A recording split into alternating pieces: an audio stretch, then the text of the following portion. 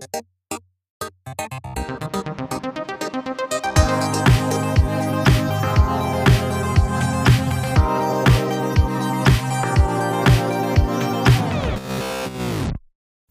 for stopping by. I'm Cory Edwards, writer, director, comedian, official member of the ET fan club. That's right. I think I'm a lifetime member. I don't think there's any expiration date. I'm going to have to check my card. But that's right. It didn't last long, the ET fan club. Maybe 3 newsletters. I was also a member of the Muppet Show fan club, the Ghostbusters fan club. If there was a fan club to join, I was joining it. What am I talking about? Well, some things happened this week. I got a couple of funny stories to tell. But first, a piece of art came out into the world this week. Taylor Swift, old T Swift. T Swifty, she put out another album. She, like Beyonce, doesn't need to bother us with 3 months of promotion, shouting about when the album's coming out. This is an artist that just needs to whisper, maybe 15 minutes early, I'm putting out an album tonight at midnight. Bloop, just drops it into the world, and then it breaks records again. And it did that. Her album Midnights is breaking records, not just records, but like a tremendous amount of like vinyl records, as in vinyl. She sold a lot of vinyl. I don't know why. But she sold a ton of albums, and I was listening to it this week while I was working in the house, and doggone it, I don't know if I'm the demographic. I'm not a teenage girl, clearly, but she writes a good song. I don't know that I'm saying anything new, but I was reminded as to why she is the artist that she is. Because song after song, I would hear just lyrics on this album. Lyric after lyric, I'm like, oh my gosh, that's a dang good lyric. Oh man, what a metaphor. Good job, Taylor. And it inspired me as a writer. So 2 things hit me. You can be inspired by a different piece of art from a different world of art. You can be inspired by a painting and go home and write a short story about it. The other thing that hit me was, if you're a true artist, you do it because you love it. You do it because you have to. She doesn't need to do this anymore, guys. She doesn't need any more #1 hits or record-breaking albums. She doesn't need any more money. She doesn't need to go on tour again. What she has to do, what she seems to be compelled to do, is write songs. And she'll probably be doing it till she's 90, because it is her catharsis. It is her journal. It is her form of expression that she has obviously sharpened into a better skill than most. And she has top producers ready to turn those into great songs with her. But she's compelled. She has to do this. And so for a lot of us, for the great artists in the world, you have to have something boiling deep down inside you that just shoves you forward and says, I have to do this. I have to write this screenplay.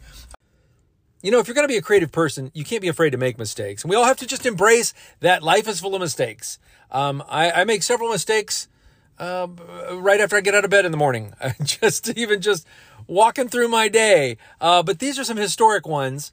I'll tell you, one was, I'll tell you about the band jacket. The band jacket, I didn't have a letter jacket per se in high school. The letter jacket is really related to sports. It was kind of a sport. It was marching band. We were sports adjacent. We were at the sporting events. Centennial Stars, go Stars, Columbus, Ohio. So at a certain point, juniors and seniors could order the band jacket. And it is a Letterman style jacket with the leather sleeves and the I don't know what you call it, cotton wool jacket part. And they were expensive. And on the back, they said Centennial Band in glorious letters, and with a big C on the chest. And then, maybe you do some other things in band and you get the pins that get pinned right on the letter jacket. So there's all that kind of hierarchy. And I was very excited. And we weren't a big high school. We've ordered them. We've waited a couple of months. The letter jackets are in. The band jackets are in. We all get them out. And I think there were maybe 10 seniors. I think that's when I got it, senior year. There are like 10 of us that ordered them. Everybody else's jacket said Centennial. Not Cory's. Oh no, Cory's jacket said Settennial. Settennial Band. I don't know what the word Settennial is. but it's not supposed to be on my jacket. And mine was the only one. So somebody at the letter jacket factory in the embroidery department made a mistake only on my jacket. And the even better part of that is that I just put that jacket on. You know, you speed read the back of it. You see everybody else's says Centennial. You're like, yeah, we're good to go. You put the jacket on. You wear it all day around school. You're very proud. It's the first day of the new jacket. So halfway through the day is when I realized it said Centennial. And about 10 seconds after I realized it, some of the biggest a-holes in school noticed it and never let me forget it the rest of the day. In particular, the one girl I had a super big crush on for 4 years straight and never, ever whispered a word of it, but had a big crush on her. And one of the football players, of course, was dating her. Did John Hughes write my high school life? I think he did. So in this part of the John Hughes script, I'm going up the steps, and the jock who's dating the beautiful girl that I had a crush on, he's not subtle. He says, "Oh my gosh, they spelled your jacket wrong, dude. Oh my gosh." He can't wait to tell everybody. And I had words for him. I turned around and I said, "Hey, don't worry about it." That was it. That was my comeback. I bet he's still thinking about that one. So that was mistake number one. Not my mistake, but a mistake I had to wear. And then another mistake, also revolving around sports in some way, was that we were in PE. I think it was 5th grade. And the 5th grade teacher, Mr. Rembert, loved him. First male teacher I'd ever had in my life. He was a cool guy, man. Everybody wanted Mr. Rembert. He says, "We're going to play football today." And I'm like, oh, that game. I've heard of that game. That's the one with the pointy ends on it, right? That's the football? Like, I don't know how my dad is such a huge sports fan of all sports, and many of my relatives are, and somehow my brother and I don't want to pull my brother into this, but neither one of us are big sports fans. I think my sister can talk about sports more than I can with my dad. So I didn't know what was going on, man. I know the general idea of football, but I don't know. Don't put me in a football game. I won't even talk about the soccer game that was also a school PE, where I looked up just in time to get a soccer ball right in the face. And I mean, that stung for about 10 minutes with tears coming out of my face. And but that's not the one I'm talking about. I'm talking about the football game. So put me in the game, divide up in teams, and pretty much most of the game during PE was me kind of watching the game while being inside the game. They would go hut hut, and then there would be some quarterbacking and some passing, and I would just kind of run around amongst my teammates and just try to be where the action wasn't, and because here's my problem with PE and sports in school is he says, we're going to play football, but it's not like, hey, this is a class where I'm going to explain football to you. He assumes by 5th grade, everybody knows the rules of football. So we're just going to play football. We're not going to break this down in any kind of learning situation. So I don't think it's assumed that every American red-blooded kid knows how to play football. Please don't assume that anymore. Because I sure didn't. And so I'm just kind of running around on the field, just kind of being a part of the team. And I'm just running kind of in the general direction that everybody else is running. And for some reason, the teacher is one of the quarterbacks. I don't know why that is, because he's like 6'5" and could clearly just go out for the NFL. But he decided to be a teacher. God bless him. So he looks up, and I know he's looking at me. So apparently he's quarterbacking on my team, because that's how this story works out. Because as I'm running around on the field, and the play begins towards the end of PE, he picks up that football, and I see him looking at me. And I know Mr. Rembrandt, I know Rembert. I called him Rembrandt. He kind of was a Rembrandt. Mr. Rembert, he looked at me, and I know he was thinking, hey, here's a kid that doesn't get a lot of opportunities in sports. I can tell. I have known Cory now for most of the year. You know what would be great? You know what would lift his spirits? Is if I pass the ball to Cory. Yeah! That's what I'll do. I'll give this kid a chance. I'll give this kid his Rudy moment. Although Rudy didn't actually get on the field and play a lot either. So he looks straight at me, And I'm like, no, no, no, no, no. And he throws the ball right to me. Now, what would be best is if it would just bounce off my head like the soccer ball did in another game. Or I would just miss it entirely, just slip through my hands. Then the kids could just make fun of me in my class. They could just make fun of me for not catching the ball. But I caught it. I dead on caught it. It's perfect receiving. Right into my arms. So now I have I'm stretching out the 3 or 4 seconds of this just to really let you know what's going through my head. Now I begin to make a huge mistake that kind of, obviously I still remember it. It has ripple effects for the rest of my life and my relationship with sports. I catch the ball, and at this point in time, I'm going to be honest with you guys. I'm going to be honest. I don't know which way our team is supposed to go. I don't know which goal. Throughout the game, you kind of change which goal line you're running towards, right? I'm not up to date on which goal I'm supposed to run towards, which touchdown I'm supposed to make on which direction. So I take the ball and I kind of look around and I'm like, I'm going to pass this to someone else. And people just start going, run, run. And so I just start running. Of course, I got a 50-50 chance, right? I should never go to Vegas because, of course, with that 50-50 chance, I run the wrong direction. So I'm running in the wrong direction for about 10, 20 feet. And I just hear laughter. And I hear some of my team going, you're running the wrong way. So I just turn around. And I throw it to the first person next to me. I'm like, good, you take it. I throw the ball to them. And it's a girl.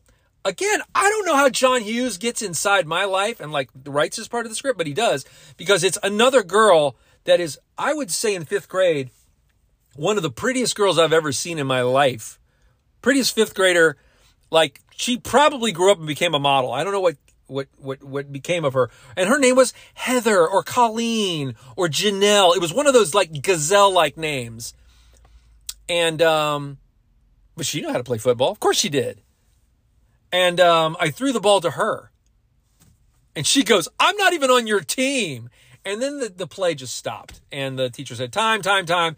And boy, everyone had a good laugh about that. I tried to have a good laugh about that, but I felt like curling up in a ball and crying in shame and never seeing any of those people again. So we all shake that off and finish the game and finish PE. And other ways, I just kind of stayed out of the way. But I was legendary that day because as we all walked back into the school at the end of PE, that gorgeous 5th grade girl, she was saying to some of the other students, what was up with the kid in the red shirt? What do I do with the ball? I remember it like I could play the tape recorder back to you. I can remember that quote. And, and she put on kind of a goofy voice like you do when you imitate an idiot. What do I do with the ball?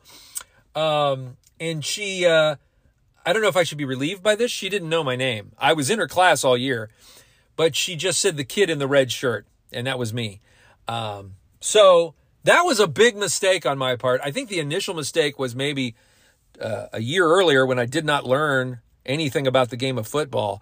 But those were 2 pretty big mistakes in my 5th grade and then high school career. But those are mistakes that I've made. And I think that it's not just being embarrassed because you don't know what you're doing, but also I think when we make mistakes, we kind of beat ourselves up.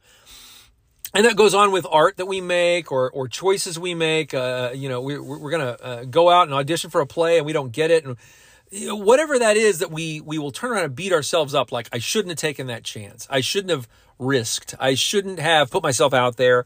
Or, you draw something, you create something, you write something, and it gets rejected. Let me tell you, if you're getting into any part of the entertainment business, you will be rejected. You will experience failure. And sometimes you might say, it's a mistake that I even tried. I made a mistake. But you know what? I think you need to take heart because everyone, including the biggest successes in any industry, have made tons and tons of mistakes. You have to fail over and over and over and over again to sharpen your skills and get better.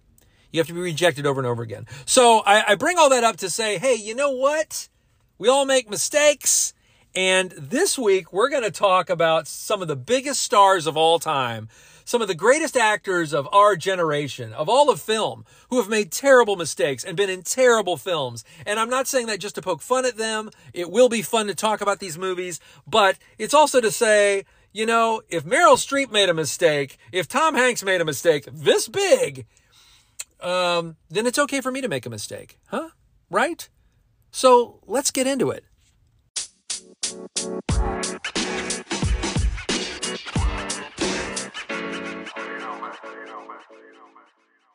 You know, when you go to see a movie, most times you say, that was a great movie. That big movie star should have been in that movie. What a great time we all had. But sometimes you walk out of a movie and you ask yourself, what were they thinking? So we're going to talk about those movies today. I thought that would be fun. And my guest, my co-host this week is singer-songwriter and movie buff, Nick Flora. Welcome, Nick. Hey, Cory. Thanks for having me. Yes, I believe you were my very first guest ever. I was. It's a prominent position that I hold very proudly. I wish I could say I've learned so much since then, but I haven't. Listen, your honesty is one of my favorite things about you. I have learned nothing. No, I probably learned 3 things. Yeah. So we're doing kind of topic-based shows when I'm not interviewing someone, and this topic has always lingered in the back of my mind because I have some of my favorites that I reference every once in a while. Mm-hmm. But I ask you, I thought Nick is going to have, you might have some of these already preloaded in the clip, as they say. Right. But I'm sure. Is that a gun reference? I don't know. Is that what that is? Yeah, in your movie Gun. Got it. Okay. I grew up in the South, but I've never held a gun, so I'm assuming that's what that meant. Got it. I can go further back and say this might have been in your quiver. Oh, that's perfect. As you fire your movie arrows. Yeah. So we're going to come up with a top 5, or hopefully you have a top 5 and I have a top 5 of truly, truly awful movies that truly big stars were in. And as I've said in my earlier segment, we're not doing this to belittle or poke fun at these people, but to have fun saying, you know what, we all make mistakes. We all are swinging for the fences creatively, and sometimes we miss. Yeah. And I think that some of my favorite stars love to poke fun at their own failings. It's true. Yeah, which we love that. We love a self-aware star. Yeah. You want to get a funny quote from George Clooney, ask him about Batman, right? Yeah. But also, I don't blame him. I would be Batman too, even if it was a bad Batman. Right. Like if somebody came to you and said, look, this is the 4th Batman.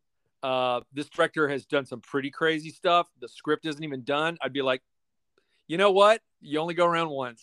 Yeah, seriously. That's the thing is I'm not, you know me pretty well. I'm a pretty positive, optimistic guy. I give everybody the benefit of the doubt for better or for worse. And I also have been a creator for a long time like you, and you understand sometimes that's why this isn't going to be we're making fun of these people, but just like, you know, sometimes things happen.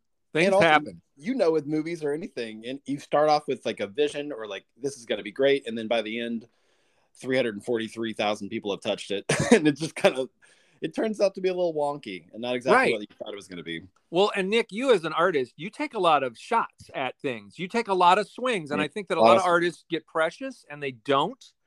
And I love to it'll be my only sports reference in this interview, but Michael Jordan, I always remember hearing how he probably missed more baskets than some people have taken in their whole lifetime.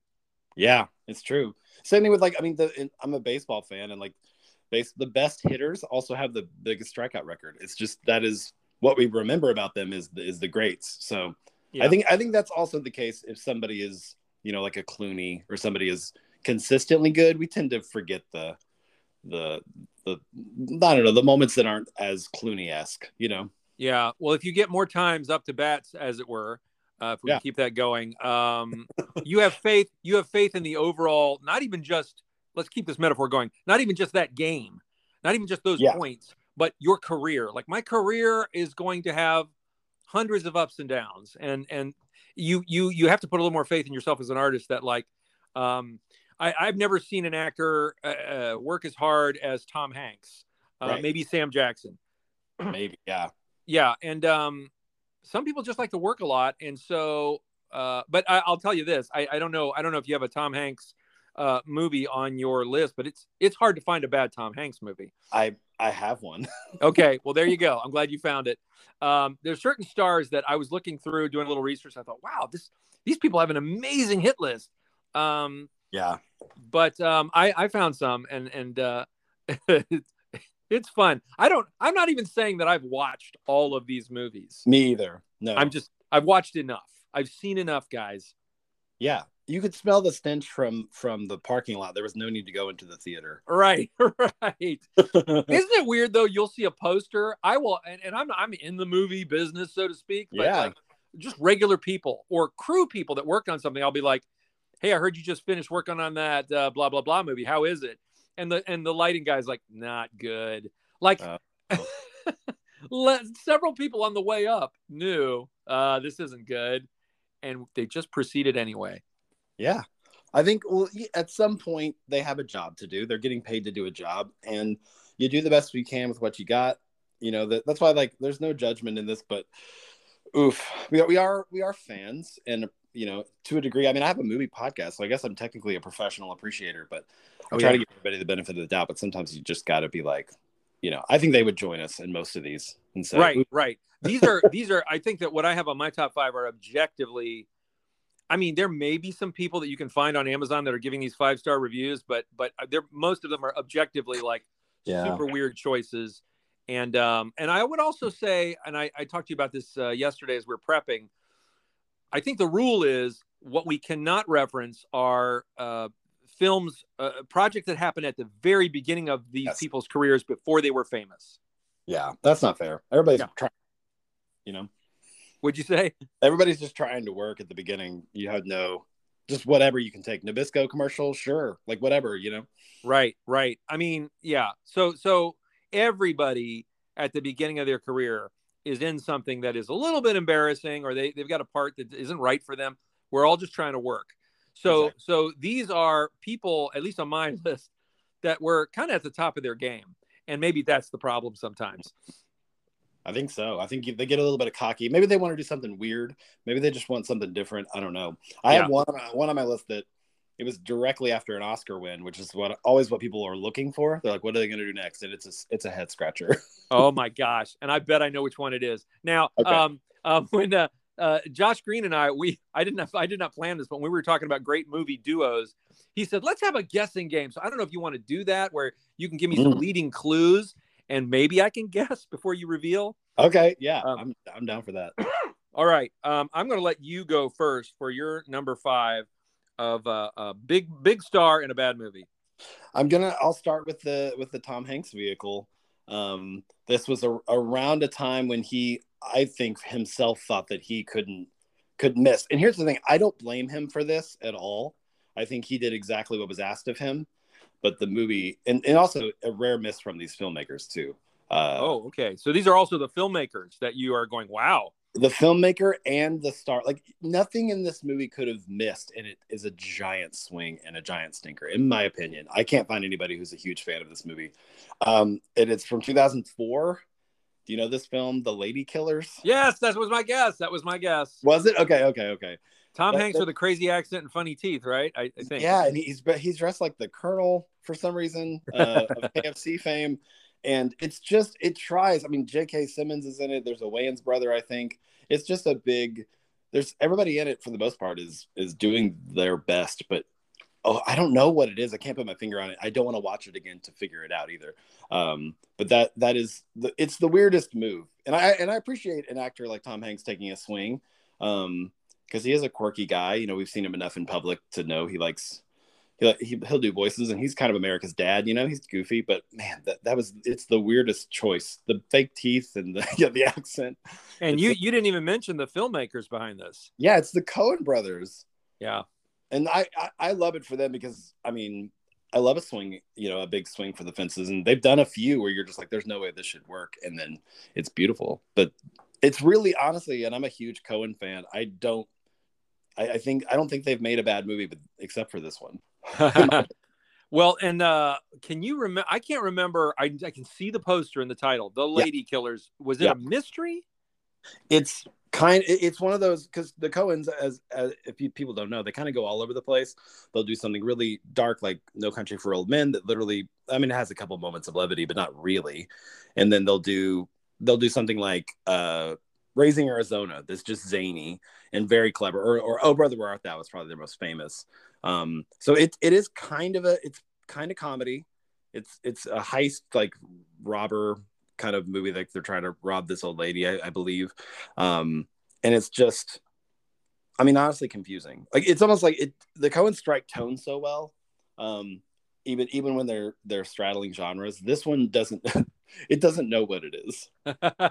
I mean, is it one of those that's so bad it'd be fun to watch, or is it just stay away?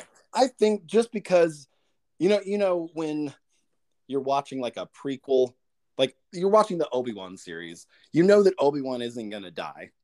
You're not worried about his life or Leia's life because you see them later. It's kind of like that, where you know that Tom Hanks is okay. Like, you know that these actors' careers are fine. So that's kind of fun to watch because you know everything's going to work out. But it does kind of feel like, oh no, are the Coens over? Is Tom Hanks just not going to work after this? It's rough. It's rough. The lady killers. I think that on the poster it did say, everybody's just doing their best. We're talking about the crew and the movie actors. And, it's like that poster for that Jennifer Aniston Sandler movie. Just go with it. Just like, go is that an excuse or is that your title? No, that was the pitch to the Netflix executives. They're like, can we just go with this, please? Just go with it. Yeah. Okay, that's great. That's great. That was an honorable mention for me that almost crept into my list. Ooh, okay. I wonder my number 5. I am now about 90% certain it's on your list. Okay. So I hope I don't steal your thunder. No, you're good. This is an Oscar winner. And she had just won an Oscar for Monsters Ball. Oh, okay. Yeah. I know what this is. And she took that currency and put it into a superhero movie. Yep. You've guessed it, I'm sure. Yeah, it's Catwoman. Halle Berry. Oh, yes. And it's kind of legendary. I almost didn't put it on here because it's so legendary and so known. Yeah. But the ratio of how high she was and how far she fell is so great that I thought I'm at least gonna put it as my number 5. Yeah. So this sounds like maybe this wasn't your Oscar winner that's on your list. Nope, it's not. Oh boy, we got 2 Oscar winners on this show. We might have more, actually. I think we have more. But yeah, Halle Berry, I have seen this movie. I watched it I did not go to the theater to see this. But it was one of those where I was like, after the atom bomb that went off critically and financially after the movie, that was one of those that I was like, well, I got to check this out. And honestly, even some of the producers and the studio people were just like, I mean, who doesn't want to see Halle Berry in this outfit? I didn't even find the outfit sexy. It's kind of this torn garbage bag version of an outfit. It is. And I just, nothing, as you say about your choice, it's every scene is like, I see what they were trying to go for. Oh, that's too bad. Yeah. I'm not sure why. I'm sure that and Halle Berry's gone on to do some like really great things, but to go right after that Oscar movie, I guess it makes sense to go. Now you need to go to a superhero thing. You need to go to a big IP. Which back then, that wasn't even, the superhero movies were few and far between compared to now. So yeah, it really was a head scratcher. It's not like Scarlett Johansson or Elizabeth Olsen or somebody being like, all right, like they're getting nominated for Oscars, but they're also like, you know what, this is just what everybody's doing at some point. I feel like I see more often somebody is almost unknown. They do a superhero movie, and then right after that, or right after a Star Wars movie, Daisy Ridley goes to find something small and critically acclaimed. Yeah. Yeah. Anyway, absolutely. I don't know that there needs to be much more said about Halle Berry and Catwoman. But she what's that? She was a Bond girl, and then she won an Oscar. There's something interesting to me. It's fascinating when people are like, because she clearly had people around her who were like, you can't lose. Like whatever you do is going to be a smash. And she's like, when people start believing their own hype, it's very interesting to me. That's when things get really, really fascinating. Yeah, and I wish I had more behind the scenes story on this. Like, did she fire her team after this, or how did she recover? Yeah. I know that she did accept the Razzie Award that year. She went in person to accept it. So, wow. From what I can tell, in other PR I've seen of her, she's a great sport, and I think that is the only way you get through this business is to even laugh at your mistakes. Yeah, you have to. It's the only way. We love actors, especially because what they do is so silly, and I think it's amazing. Honestly, it blows me away. But we love to see them be self-aware and be like in on the joke. It's very humanizing. So yeah, we allow people to we forgive them a little bit, but it really did seem like she was on top. A lot of these people that I'm about to mention, like they're on top of the world, and then they're like, I can do no wrong. I will Yeah. be the thing that saves Catwoman. You know, that it's like that ego. Right. I want to picture that George Clooney and Halle Berry went to the same bar after that opening weekend. Yeah, Maybe they met up, Batman and Catwoman, the two worst versions, and just had a martini. exactly. All right, let's hear your number 4. Number 4 for me is another movie. Okay, this has a little bit of a asterisk on it because it did come out after this. I'm obsessed with this idea that they won an Oscar and then boom. But this is the year that this actress won an Oscar and a Razzie in the same year. Yeah. It's a little unfair. The asterisk is this movie that she won Razzie for was actually filmed 4 years previous, but it was shelved until she kind of became hot again, and then they threw it out there. And it's one of those that it was not going to be seen by the light of day, but they were trying to make a buck off of it, you know. So, but it was everywhere, and she won an Oscar, and then she won a Razzie in the same year, which is I don't know if anybody else has ever done that. But well, I don't know whether the Halle Berry Catwoman was the same year. I can't tell you, but can I take a crack at it? Take a crack at it. I'm gonna guess the actor first. Is it Sandra Bullock? It is. Is it All About Steve? It sure is. Oh, I almost put that on my list, but I know nothing about it. I just know the poster. That's all I know. I worked at a movie theater for one calendar year, literally January to January, and it was 2009. It was the year this came out, and The Blind Side came out, which is what she won the Oscar for. Holy cow! It was an interesting year to be there because that year, 2009 in general, was a giant head scratcher for the industry because it's the year that Will Ferrell's tentpole comedy Land of the Lost came out and flopped. It's the year that like M. Night Shyamalan came back with The Last Airbender and it flopped. It's the year that like Sacha Baron Cohen did Bruno and it flopped. Like every movie that was in the theater, they were like, "This is it." Like the movie industry was so confused. It was a weird year. It was a really weird year. There's just all the big ones didn't land, and then all these indies like Fantastic Mr. Fox and like 500 Days of Summer, like they did really well. And so this is an interesting. All About Steve is a giant train wreck. It has I think it's Sandra Bullock is Bradley Cooper pre Wedding Crashers or around that time. Yeah. Both. I think that's the reason it got released because Bradley Cooper really was hitting a stride in 2009. He had just done The Hangover, so they're like, oh, if we can get the girl for Sandra Bullock, America's Sweetheart from The Blind Side now, and then also Bradley Cooper from The Hangover, they're in the same movie. We're gonna make so much money, and it is just it's such a mess that I think I walked out of it. It's one of those things with pacing, and also I have another one on my list. Well, actually, I scratched it off. There's another Bradley Cooper movie that might be on yours, so I'm not gonna say it yet. I have no Bradley Cooper movies, so you can go ahead and share it.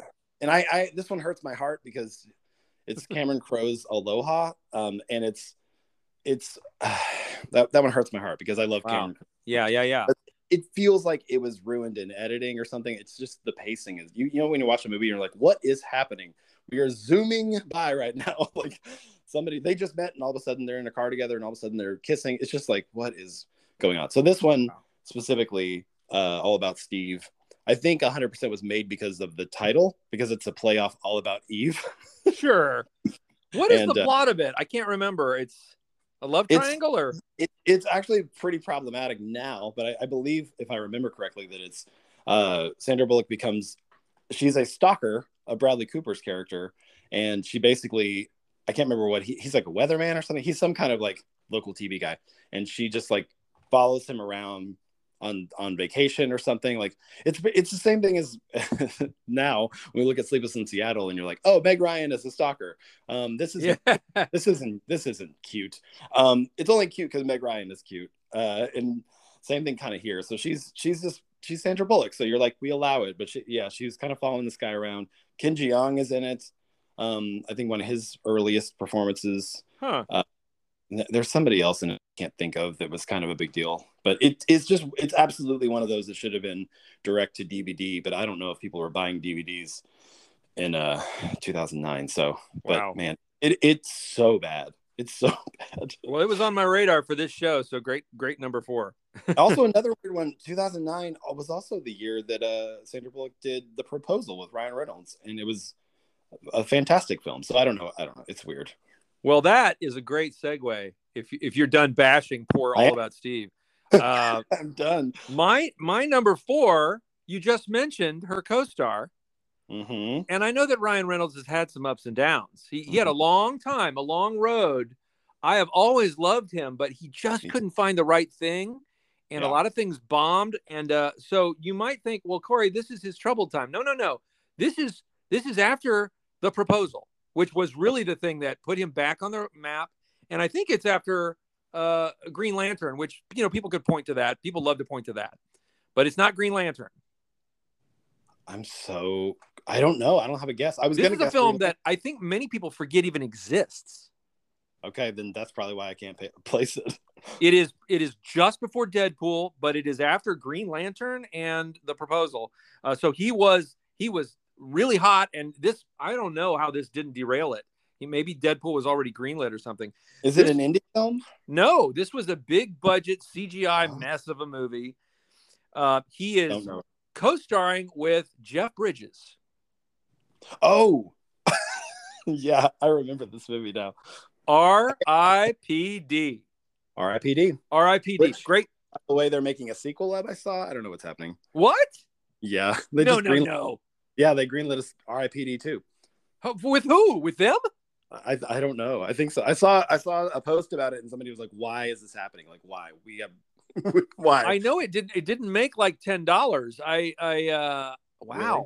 Maybe somebody's reconceiving it, because honestly, I get it. I get the title. It's a cute title. It's a great idea. It's like if Beetlejuice was a cop. It's sure. Somewhere between life and death. These dead people go around hunting down kind of demons, I guess. And Ryan Reynolds is a cop. He dies, and he's teamed up with Jeff Bridges, who's an old West or Civil War era sheriff. So they're two lawmen. It's an oddball, a duo, kind of cop buddy movie with the undead supernatural part to it. But it's I finally try to catch it. I recorded it on cable, and I'm sitting late at night. Everybody's asleep. It's free to me, and I could not get through it. It was so bad it made me angry. Ooh.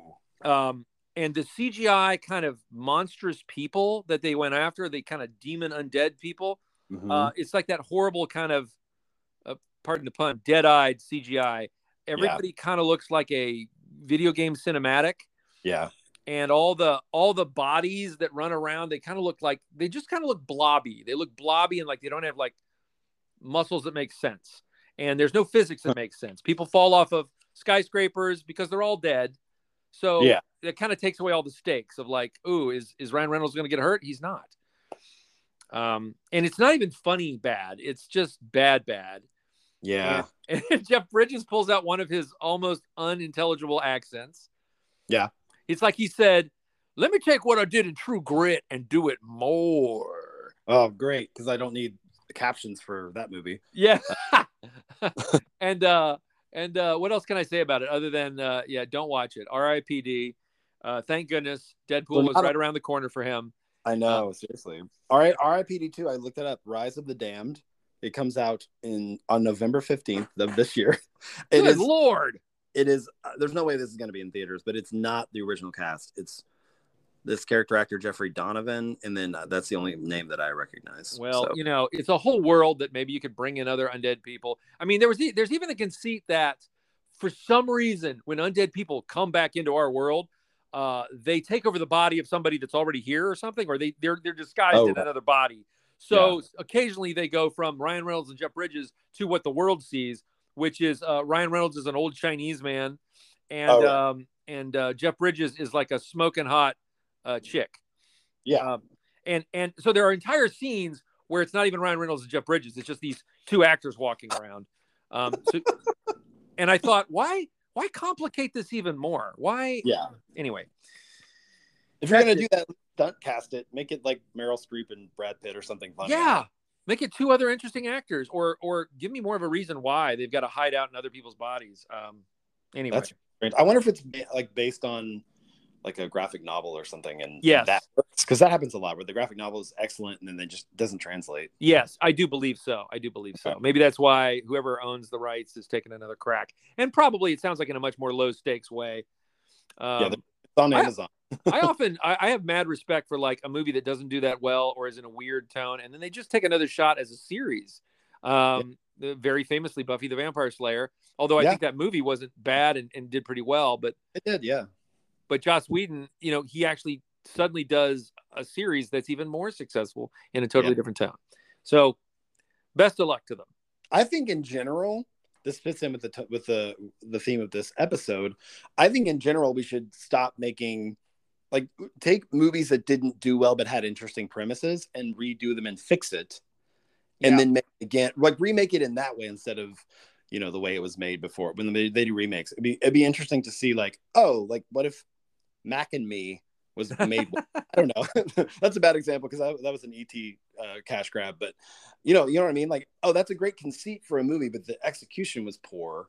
Yeah, that's the only reason to remake a movie. I think is like, it had a nugget there that we just never mined properly. Yeah, exactly. All right, I'll give you number 3 now. Go ahead. My number 3 is one of our greatest actors in a movie that I have not seen, but it confuses me because it's one in a series of movies that are all pretty shrug heavy. Like, I don't know why any of them got made, especially after the first one. I guess just money. But it's always the answer. So this is the guy who he's one of our best. He's an older actor. He's been in a lot of things that have got him Oscar attention, a lot of Shakespeare, notably. And then he also shows up as in the Marvel Cinematic Universe as somebody's father. But he was in a movie with a bunch of robots. Oh, I know now. You know what it is? Well, I know it's Anthony Hopkins, right? It is, yes. And I'm going to say, because I almost put it on my list, but I'm glad you mentioned it. Transformers, The Last Night, or The First Night? Nailed it. The Last Night, yeah. I just love that we have Anthony Hopkins saying Transformers over and over again. I want to know what this conversation was to pitch to Anthony Hopkins. Like, I don't know why. He seems like a pretty good humored guy, actually. Like, it's not like Ian McKellen, who seems to take himself too seriously, but I don't know what this conversation was. But why is Anthony Hopkins in a Transformers movie? I don't know. I'm sure it was purely a business decision that his managers said, listen, I mean, like, he did Thor. Day. He was in Thor, but I guess that Marvel already had some kind of pedigree. And also he was in Thor because Kenneth Branagh directed it, the first one. Okay. And so I think he was like, it's going to be like Shakespeare, but in comic book times or something like that. That's why I think originally he was in it. But this is a big, like did Kenneth Branagh direct Transformers The Last Night? And I just don't know. Like, do they? I mean, he's, from what I can tell, he's only in it for a few scenes, and there's no way they didn't spend like any more than one day with him. He's like, I'm a day. But this is it's always confusing when people like this, or like a Helen Mirren, or somebody that you just, I don't know, she's kind of funny, but I'm trying to think of somebody who just is a serious actor and they show up in something just insanely goofy. Those Transformers movies, like, I couldn't even get to the second one. I thought the first one's fun, but and then they just kept cranking them out and changing the cast, and it's just like, I know they make those movies because they do really well overseas too. Yeah. But this is a head scratcher for me. Yeah, sorry. They just get. Yeah, he is so quiet. You think about him in Remains of the Day, where it's like he's barely moving his face, and these are the loudest, shoutiest movies I've ever seen. I know, it's just people yelling the whole time. Yeah. Wow. And what did he play? He was like a keeper of some old backstory. Yeah, he was basically in every Transformers movie. It's so convoluted. There's always at the 90-minute. No, I counted it at one point. It was like the 45-minute mark. Wow. They stop everything and they just have a character explain what's happened so far. And it's just exposition. And I think he serves that purpose here because they couldn't do it with the story because everybody was yelling so much. This might have been the one. Maybe it was the dinosaurs one where I didn't even know what the plot was till an hour into the movie. Yeah. That makes a lot of sense. Like, oh, this is what the movie's about? Like, and then I paused it, and you can see that timeline when you're watching it at home now. Mm-hmm. Holy cow. That's a good one. Yeah. All right. My number 3 goes back a little ways. It's got to be 90s. but I wanted to find something. I'm looking at different actors and their careers, and so I was just picking like the biggest actors I could think of. So this is one of the number one, finest actors of our generation, Mm-hmm. and I thought she hasn't had a misstep, has she? Meryl Streep is who I was looking at. Ooh. She is in a bafflingly crazy movie. I mean, from the poster, from the get-go. She must have been at a time where she was trying different things. She had Was this after Out of Africa? I believe so. I don't have a date on this. I should. Okay. This will also tell you what era it was. She was co-starring with somebody who was super hot at the time. She was co-starring with Roseanne Barr. I don't know what this is. It is a movie called She Devil. Oh my God. It is Meryl Streep and Roseanne Barr on the cover, and Roseanne Barr is kind of like the straight man, if you will. She's like this beautiful. I can't remember what she is. She's very successful. She's very beautiful, and Roseanne Barr is, big surprise, playing the dumpy housewife. Yes. And her husband, I think through work-related means. I just watched the trailer. That's all I've seen. I remember this coming out, but I've never seen the movie. But apparently, Ed Begley Jr. is the husband of Roseanne Barr. He fools around and has an affair with Meryl Streep. And then the rest of the movie is Roseanne Barr getting her sweet, sweet revenge on Meryl Streep. So just doing terrible things to Meryl Streep and Ed Begley Jr. Yeah, I looked it up just now. I remember this poster. Yeah. It's just to say that Meryl Streep acted with Roseanne Barr. Not in a cameo, but in a full-on, they are the two leads. It is a two-hander. That was a moment, if people will remember, if they don't realize, like 88 to 92, Roseanne could kind of do no wrong. Right. She was a movie star. Absolutely. And so you've got it in front of you. What was the date on that? Was it post Out of Africa? Yeah, it's 89. So Meryl Streep's at that point where she could play kind of a housewife, but I mean, she's probably in her late 30s in this, and stunning. And she does like have that look of like the perfect housewife or whatever. But I'm wondering what else. That is a head scratcher. Yeah, it is based on a novel, so maybe I don't know. You want to think like, is this based on something that somebody was like, oh, I love the book, I'll definitely be in that movie, Right. But Out of Africa was 85, so this is what a weird choice. Yeah, and I think that Roseanne Barr is obviously she's the protagonist, and she's the one we're sympathizing with. And so, who really is the she-devil? I think she acts like a she-devil, and her expression on the poster, you think, oh, Roseanne, she's a she-devil. But I think it's really, Meryl Streep basically plays the villain. Yeah, this is an interesting arc too, because right after that, she did Postcards from the Edge, Defending Your Life, Death Becomes Her, The River Wild, and then Bridges of Madison County, which all those movies were back to back to back to back, and all got her Oscar attention for the most part. So, what I think that's what you have to watch what they do afterwards to see, like, how did we forget this? Right. They did something so successful right after, thank goodness, that this just kind of got wiped off of everybody's mental map. I feel like you have to put out something right away, or you have to go away for a while. Yeah. They did that. You don't have that Men in Black mind wiper, but you got to do something. Yep. You got to do something where you're like, oh, if it's not bothering their career, that they're just going to keep on going, I guess we'll keep on going with them. So one of my honorable mentions is exactly that. Which I might just throw it in there because I don't know. Is this my number 2? You're onto your number 2 now. Yeah. Okay. We're headed to the end. I'm not going to throw that in there. I will ask you at the end though. Yeah. I think right before we get to, maybe after our number 1s, we can just shout out some honorable mentions. Yeah. It was one of those where I was trying to think and couldn't come up with any. And then the more digging I did, the more I found so many. This is the one where this is pretty much right after he won an Oscar. And then he picked his movies very carefully after that and did a couple other movies that got like Oscar attention. He never got nominated, but then he did 2 movies back to back that could only be seen as one for them, one for me. Like he was asked to be in these so he could be in the other Oscar movies, which happens sometimes. Bill Murray did Razor's Edge, and then they asked him to do these other silly zany comedies he didn't want to do, like that kind of thing. But this is the guy who won a Best Supporting Actor in '96 in a Tom Cruise movie, where He basically just yelled the whole time, but he's fantastic in it. And he created his character created a catchphrase that the country couldn't stop saying in that movie.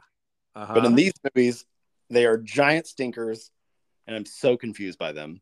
Hey, okay, I think I know what actor you're talking about. I was going to go with Jack Nicholson because he does yell a lot in A Few Good Men. Yep, he does. But I think you're talking about Cuba Gooding Jr. I am. Do you know what the movies are? Well, there's so many to choose from after that. That's the sad part. I'm going to say Boat Trip because Boat Trip. But he did Boat Trip and Snow Dogs, I think, in the same year. And I'm just like, what's going on, man? 2002. Boat Trip is just confusing. Like it's not even doing an impression of a comedy. It's just kind of stupid. And you've seen it? Yes, I saw it. I definitely saw it. I was in my I'm a movie buff, which means I have to watch everything phase 20 years ago. And thankfully I've saved myself from that now. You get wiser and you're like, you know what? I'll wait. That's a wait and see. Now, did this also star Horatio Sands? Yeah, good call. Good memory. Yeah, it did. Which I don't know if he ever had the height of SNL, but he was definitely one of him and Jimmy Fallon were having their moment on there. Yeah. Together. And so, yeah, it's Horatio Sands. I'm trying to remember who the his love interest is, and I think the conceit is that they go on a gay cruise on accident. Yeah. They and that's the joke, the end. So it's just a bunch, watching it now especially, I haven't seen it, but I imagine there's just a bunch of insensitive homophobic jokes over and over again. 2002 was the heyday of, that's what funny is. So it's just, I don't understand. It was kind of like the gay version of Some Like It Hot, maybe. Yeah. They're running around pretending to be gay because I think maybe Cuba's love interest is working on the cruise ship, so he wants to be there now and be near her, right? Yeah, I think you're right. But he can't tell her. My favorite tidbit of this movie is there's Roger Moore is in it. Oh my gosh. I don't know what he does, but his name is Lloyd Faversham. So, Roger Moore. That's a good name. One of the best Bonds. He's in Boat Trip, which I guess that could have been one of them. Roger Moore's in Boat Trip, but I think he has a small role. With the Anthony Hopkins thing, and then with this, you wonder if these actors show up and they even see a whole script, or if they're just like, hey, we just need you for a scene or two, and they have no idea really what they're doing. Yeah, I feel like actors that we just need you for a day. Then they're just like, give me the high points. Well, it's got these guys in it, and it's a comedy, and you just do this thing. And he's like, yeah, sure. Yeah. That's why it's wild whenever you see those people in press junkets and they ask them about something that maybe had a resurgence, and they're like, I have no memory of doing that movie. I don't know. Well, and they probably Roger Moore feels like, what's the worst that can happen? This is awful. And people barely remember I was in it. So yeah, I mean, nobody remembered that he was in it.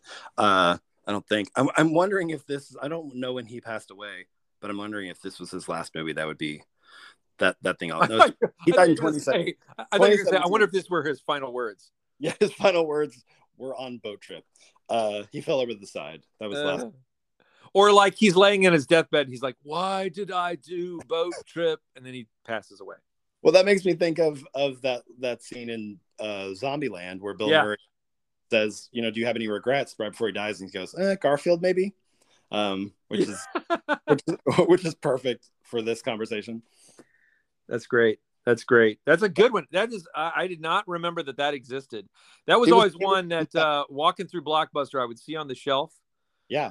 And I think it was even on the shelf where they would do this thing at Blockbuster where they'd say, if you liked blank, then you'll love blank. So it's like, if you liked Goodfellas, then you'll love Six Heads in a Duffel Bag because they both got Joe Pesci in them. Yeah, that's true. Why would I like that? And not to be this guy, but it's 8 heads in a duffel bag. Oh, is it really? How do you get 8 of them in there? Heads. Honestly, that's a big duffel bag. Yeah, I know it really is. Maybe that's how if that film had been a success, I think that's how they would sell duffel bags now. They'd be like, you want an 8 head or a 6 head? I'm going camping. I'm going to need a 6 to 10 head duffel bag. Let me put my head in there. How many of these can I fit? Right. That's how the clerk who's helping you is like, hey, hang on a second, I can't remember which one this is. He just puts his head in there. Yeah, he's like, you want to take it for a test drive? Stick your head in it. I mean, All right, that's a great title. I wish it would have been a better movie. That maybe should have been on one of our lists. It really should have. I forgot about that one. As did America. All right, I'm going to get to my number 2 here. Okay. This I've referenced this even on this podcast already. This was a big movie. I think it might have even done well. I am baffled by the fact that this actress, she does a lot of movies. When you look at her filmography, it's like 100 movies. So like she is just like, and she is getting on in years now, but she's still just doing. I think she's doing like 3 movies a year. It's incredible how the output that she has. So this probably just slipped through the cracks, or she thought it was gonna, it's a genre that you can't even believe she's in. It's a fantasy sci-fi, it's a sci-fi movie. It's crazy. Okay. And she's a dame. Oh, I know. It's Judi Dench, isn't it? Yes. Do you know the movie? No, I don't remember her being anything sci-fi or fantasy. She was in Chronicles of Riddick. What? She was? Yes. And she's this mythical race of people that kind of like turn into ghosts. Like she moves in and out of scenes as this ghost character. Okay. And I just kept saying over and over again, I watched this late at night, and I just kept saying, Judi Dench is in Chronicles of Riddick. Judi Dench is in Chronicles of Riddick. I mean, that's weirder than Helen Mirren is in a Fast and the Furious movie. But both of these ladies have acted with Vin Diesel, and I find that insane. Maybe he's the connector. Maybe he was like, hey, I need somebody, help me, Helen Mirren. He's like, I think Judi Dench would do it. But, because Judi Dench, she makes so many movies. She was also in Artemis Fowl, which I almost put on here. Oh, yeah. But I think Chronicles of Riddick is the weirder choice. And I can't even tell you what she does in the scenes, but she's kind of the Ben Kenobi. She's kind of the mentor, the seer, the soothsayer. She warns people about something, and but she moves in and out of scenes like as this weird like sci-fi ghost creature. Oh, that means she didn't have to leave the green screen room the entire time. She was just she's just chilling on set. I guess. You know that they were stoked when they found out she was going to be in the movie, like the filmmakers, because that is really a get. Yeah, she has the most high status of anybody in the movie, I think. But that's just interesting choices to me, mostly because that doesn't add anything to like people going to see the movie. There's not some dude who's like, I'm on the fence about that Vin Diesel movie. Wait, dang, Judi Dench is in it? Oh, we got to see it now. You know what I mean? That's so, it's so your mom will go to Chronicles of Riddick. That's right. Your mom's going to watch it with your dad, and she's like, okay. Like they don't even, she's kind of hidden from all the trailers, but I would love if it was like Vin Diesel, Keith, David Keith. No, Keith David. I always get those two confused, even though one's white and one's black. It's true. Keith David. Who else was in it? Wait. Who is he? He plays Bones now in Star Trek, and he's in Thor as well, I think. He's in The Boys. Yeah. Almost there. His name eludes me, but he's in it. Carl Urban. I love Carl Urban, and my apologies for forgetting your name, Carl. Yeah, when you come on the podcast, we'll apologize. So it's like Vin Diesel, Keith David, Carl Urban, and Dame Judi Dench as Ghostina, or whatever her name was. I don't know. It was Arion. Oh, there you go. That does sound like a pretty good sci-fi name, Arion. It does. Yeah, all Tandy right. That too. What's that? Tandy Newton is in it as well. Oh, there you go. Good old Tandy. Well, honestly, Judi Dench, she probably thought this was going to be Star Wars. She was just like, I don't understand all this, but these sets are cool. Yeah. Wow, it's this big a budget. Let's go. It's kind of the Anthony Hopkins Transformers thing. I think that probably she, like Sir Hopkins, was just bewildered. Yeah. By what was going on. I bet she can't even describe the plot to us, but no. I would love. Oh, that would be an incredible YouTube video where she describes plots to movies she was in for one scene. Yeah. Well, I have this thing where, like, if I would love to introduce people on an award show by their worst movies, like, and now, ladies and gentlemen, presenting Best Actor, Chronicles of Riddick's Dame Judi Dench, and then she walks out. There was some award show where they did that. It was like Andy Samberg did that or something. I love that. And it was so funny because you were like, I don't know who's coming out right now because I didn't know they were in this. That's great. That's great. This is one of those where I feel like the conversation was, when like casting lore happens where like Ben Kenobi, Alex Guinness, like there was something with that where it's like he's a Shakespearean actor. He didn't know what he was going to be in. And then he was in Star Wars. And because he thought it was ridiculous. He didn't know what he was doing. And so now I think they use that argument now for every old actor to be in like a fantasy movie. Right. I mean, I think he's kind of the template that Lucas had a bunch of unknowns. It's a weird movie. Yeah. People forget that most people in Star Wars, like some of the fighter pilots and stuff, and Alec Guinness were embarrassed to be in it. I mean, I think that there's a famous letter from Sir Alec Guinness where he's writing to a friend saying, I don't think I'm going to put this on my resume. I'm doing this strange project called Star Wars. Yeah. I mean, it makes sense on paper, especially back then with what was going on in the landscape. It's a really odd choice, but I wonder how much they use agents and managers use that as like a pitch. Like, hey, you could be the next Ben Kenobi. Right. We need somebody. This movie needs you to anchor it with legitimacy and gravitas. This is going to make it. This is where I'm like, it feeds into the ego, where it's like you're going to make this legitimate. Let's go. Right. All right, we are here. We are at the number one of the big star in a bad movie. Okay, I can't wait to hear what it is. I bet you can guess this one. We mentioned Roger Moore a minute ago. The correlation there is this was also a James Bond. And the thing that breaks my heart about this is this was his last movie. He quit show business after this. And it was a movie that was promised to be like on the level of something like a Marvel Cinematic Universe. And my goodness. Just absolutely tanked on a level that I remember being a kid and being like, I'm not going to watch this movie. And I eventually did, and I saw what they were talking about. Do you know what this movie is? Well, I think you're talking about Sean Connery. I am. Now, my jaw dropped because I have a Sean Connery movie at my number one, but I don't think it's the same one. Ooh, what do you think mine is? I think you're talking about The Avengers. No. Wasn't he in that? No. Was that Ralph Fiennes? No. Ralph. Who's the villain in that one? I don't remember. I think he might have been the villain in The Avengers, but tell me what you're talking about. This is The League of Extraordinary Gentlemen. Oh, yes. Okay, I remember this one. I wanted this movie to be so good. Me too. I've revisited it a couple of times, and like maybe it just was ahead of its time or something, and it just gets worse with age. It really does depress me because of Sean Connery was pitched this movie, and it did so poorly that he was like, I'm done. I'm not going to do anymore. Like I can't do this anymore. Was this literally his last film? I think so. Either this one, and I think he had already done Finding Forrester, and then that one. He was promised an Oscar before he was like, hey, if you do Finding Forrester, the movie where he takes in that street kid and he's like, oh, he's smart, we're going to teach him how to rap or whatever. Yeah. It's that Dangerous Minds idea. Yeah.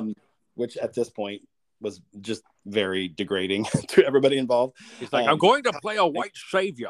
There's literally a line that I'll never forget where he's like learning street slang and he goes, "You're the man now, dog." Wow. And I think it was League of Extraordinary Gentlemen was promised that it was going to be this huge Star Wars type thing, and it tanked. And then they were like, if you do this other one, you're going to win an Oscar. And he was like, if I win an Oscar, then like I'll have a third act, like like a lot of actors do as they get older. And he didn't, and he got so mad that he just quit acting. But they were all around the same time. But League of Extraordinary Gentlemen, it's cool. I mean, the idea, the conceit is cool. It looks kind of cool, like it has that steampunky kind of vibe. And I just don't think Sean Connery knew what kind of movie he was in. What do you remember about it? I did remember seeing this. I don't think I saw it in the theater, but lots of cool stuff in it. And It's kind of like, I think it's a lot of heroes that unless you're 60 years old, you don't remember who they are. There's like Alan Quartermain, or I think Tom Sawyer's in it. Jekyll and Hyde's in it, Dr. Jekyll. So it's like Dorian Gray, isn't he one of the guys? Yep. Yep. So it's like all these like ancient folklore-y kind of heroes all together. It's like a steampunk Avengers, I guess. It totally is. like Tom Sawyer, Captain Nemo. It's got this. It's a cool idea. That's one of these that I honestly was. Why don't they redo this but do it correctly now? Like they learned what not to do. Like just fix the script and remake this. And... Well, listen, I think that's right, because it's enough time has gone by, and the IP, the name recognition of this is pretty huge, because it was a very successful graphic novel by the creator of The Watchmen, and now I'm trying to think of his name. I can just picture his Alan Moore. Right? Alan Moore, his immense beard is what I'm picturing. Yeah, he is an extraordinary gentleman. So I feel like it's like, I know they felt like it was going to be like a Men in Black kind of level franchise. Yes, that's kind of how it was pitched, because there was a lot of, there's a lot of source material there. It just unfortunately, it just isn't engaging on any level. It really is disappointing. But yeah, Finding Forrester, I'm looking at it now. Finding Forrester was 2000, and then this came out in 2003. But I think they were filmed around the same time. So this is the last movie that he appeared in. Wow. He retired from acting after this. He's like, I'm done. Crossed his hands over his chest and laid down. Yeah, pretty much. He didn't die for another 17 years. But yes. Okay. He didn't get out of bed though. No, absolutely not. But I understand, he gave us everything. You know what I mean? He made so many iconic characters, from Bond to he's Indy's dad, and he's amazing. He's just, I don't blame.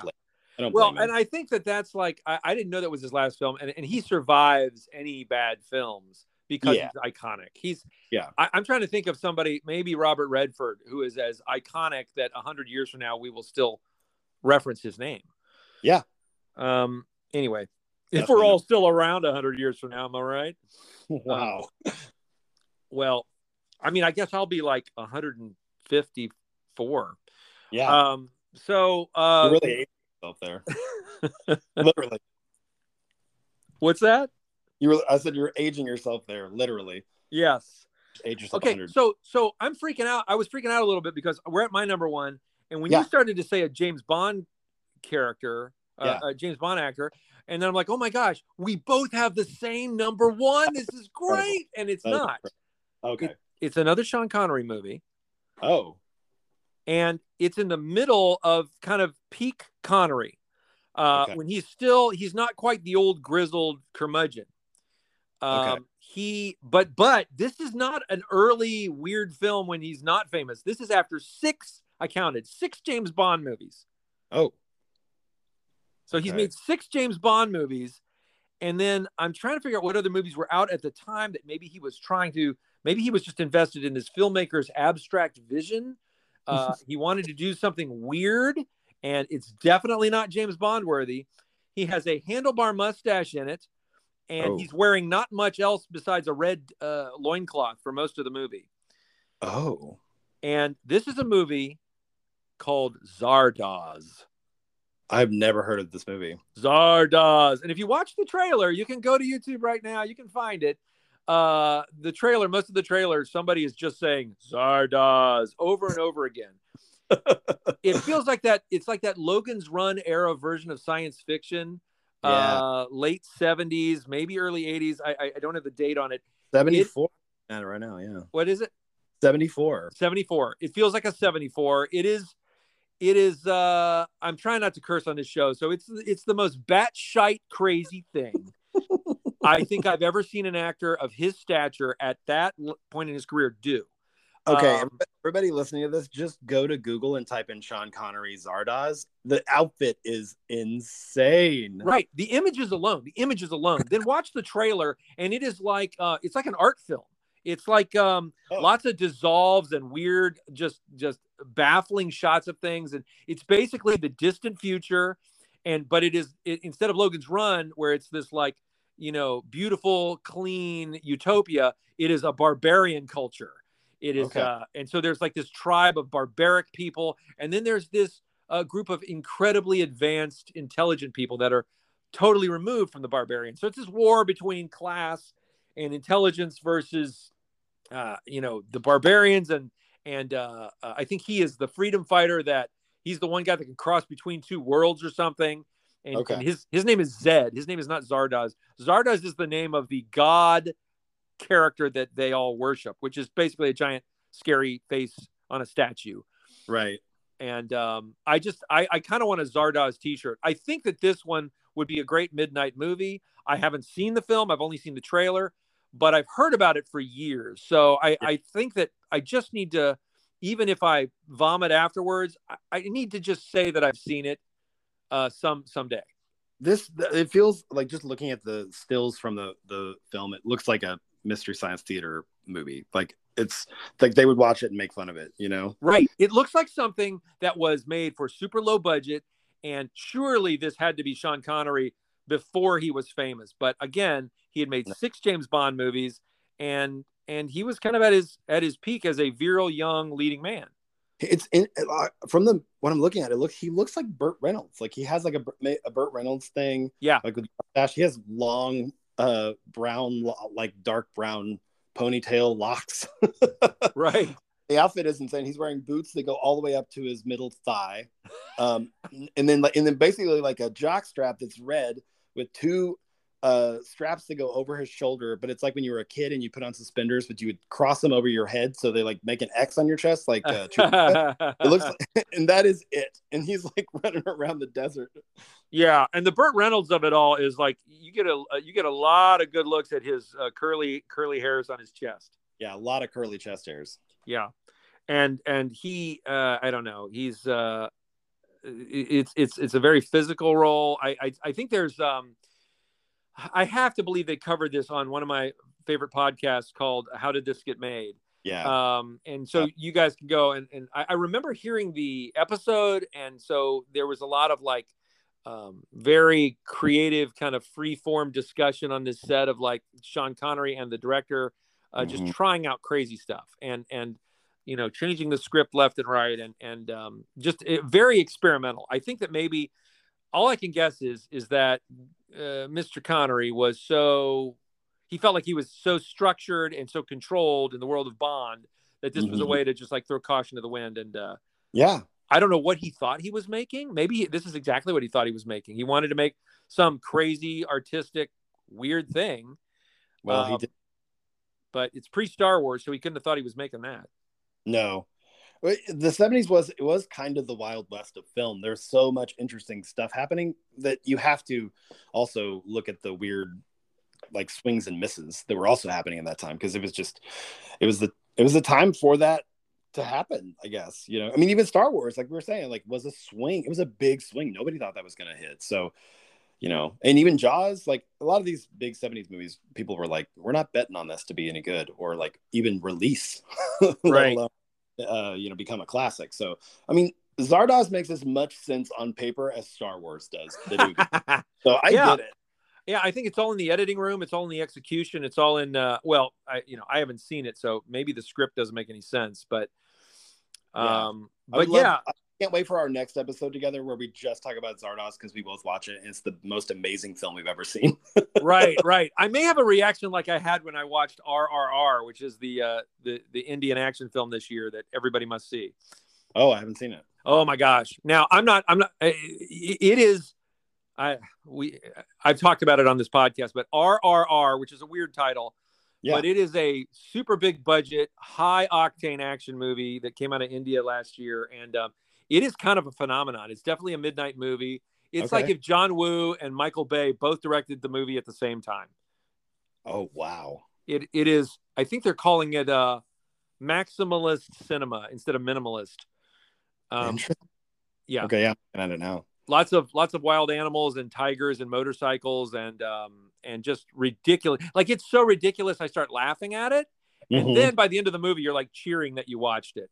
But I don't know if Zardoz is going to give me that reaction or whether I'm just going to be shaking my head going, oh, Sean. Oh, Zardoz. Oh, Zardoz. Well, what I love is that we both ended with Sean Connery movies that are kind of bookends of his career. It totally is, yeah. Wow.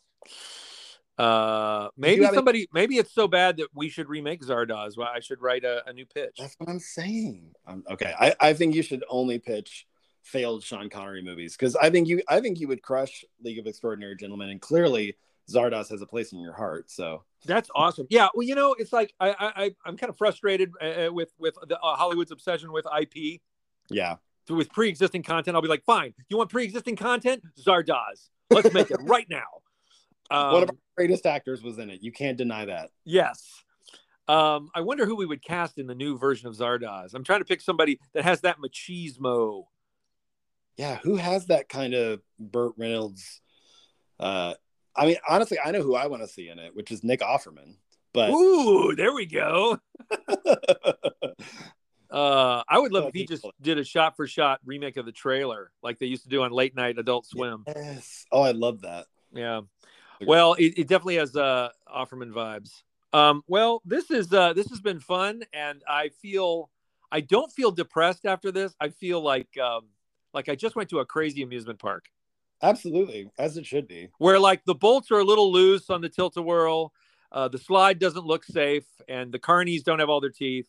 But I'm still glad I went there, and I'm going to have stories to tell. I have stories to tell. And what's amazing about our list is every actor who are like, man, what a stinker, we could do another podcast with movies that absolutely blew us away that they were in, you know? So I love that. I love that everybody's human and everybody makes mistakes. Everybody's doing their best, you know?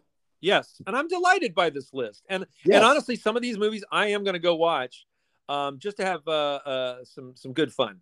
Yeah. And I don't know, just in my mind to send a little message through the ether to Sean Connery to say, hey man, you took the swing and I salute you.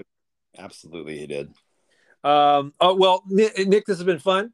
And where can people go to find you? Where's the best place to go if they don't know? I mean, they can go, I'm at Nick Flora everywhere if you want to follow on social media. And I have a podcast that releases weekly called the Betterman Film Club, which is basically talking movies and the messages we received from these movies that we love so much, just in hopes to be better, like to better ourselves as men and as people. Just two dudes on a self-improvement journey who also love nerding out about movies. That's basically what it is. Yes, and I guarantee that podcast contributes much more to society than this one did. I don't know. We haven't talked about Zardoz yet, so this one already has a leg up. Well, you may go, what does this say about masculinity? It says these things. Yeah, exactly. All right, Nick, this has been fun. Thanks. Yeah, thanks, Cory. Let's hope that neither one of us is in a project like this.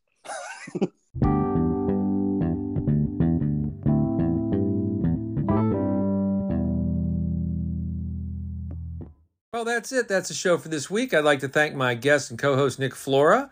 Please check out Nick's music if you can, because it's fantastic. I'd also like to thank all the big stars who were in those awful, crappy movies so that we could have this great hour talking about them. It was really, we don't begrudge you. Everyone makes mistakes, as we said. I had a lot of honorable mentions ready to go, and the one that I still need to mention is everybody in Cats. Every big star, and there's like 15 of them, they all agreed to be CGI cats. Guys, have we learned nothing? I hope we learned a lesson there. I'd also like to remind you that I do have a stand-up comedy special. It's called Munchkin Cops, and it's available on drybarcomedy.com, the app and the website. And you can rent it for, I don't know what it is, $2, $3, super cheap. Or you can even get their monthly service where you get to see all their stand-up comics for a monthly fee, and you can get a free month, your first month, if you use my promo code Cory Comedy. That's CORYCOMEDY, Cory Comedy, no spaces. And if you do want to book me for stand-up comedy or speaking engagements, you can always go to CoryEdwards.com, and there's an email link there to book me for your event. Other than that, get out, be creative, and don't be afraid to fail or make mistakes, because guess what? Even Meryl Streep had one mistake. Okay, that's it. I'm Cory Edwards. Thanks for stopping by.